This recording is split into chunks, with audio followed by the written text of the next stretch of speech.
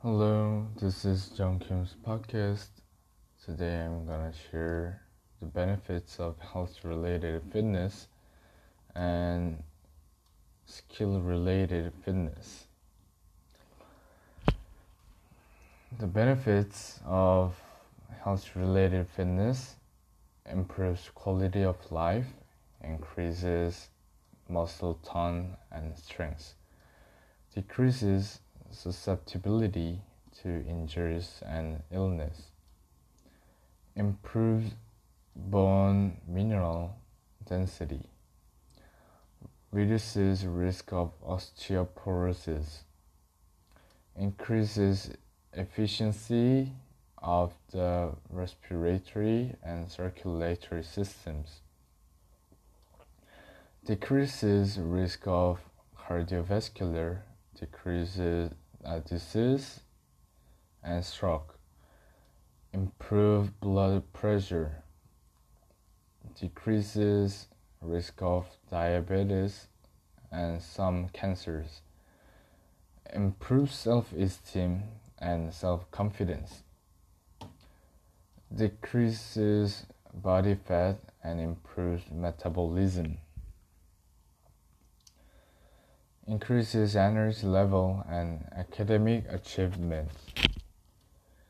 Skill-related fitness, not the skills associated with any particular sport such as running, catching, tackling, or kicking, but are the underlying skills which are brought to bear when participating in a sport.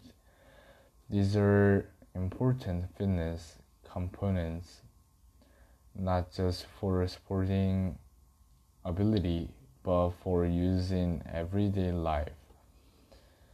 In times of illness or in aging, these components are often features of our lives that fail and their levels are reduced.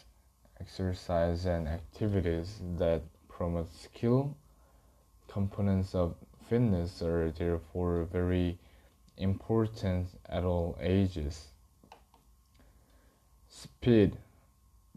The ages, the ability to perform a movement in one direction in the shortest period of time. Sprint. Power, the ability of the muscle to transfer energy and release maximum force at a fast rate. Standing long jump measures leg strength and power.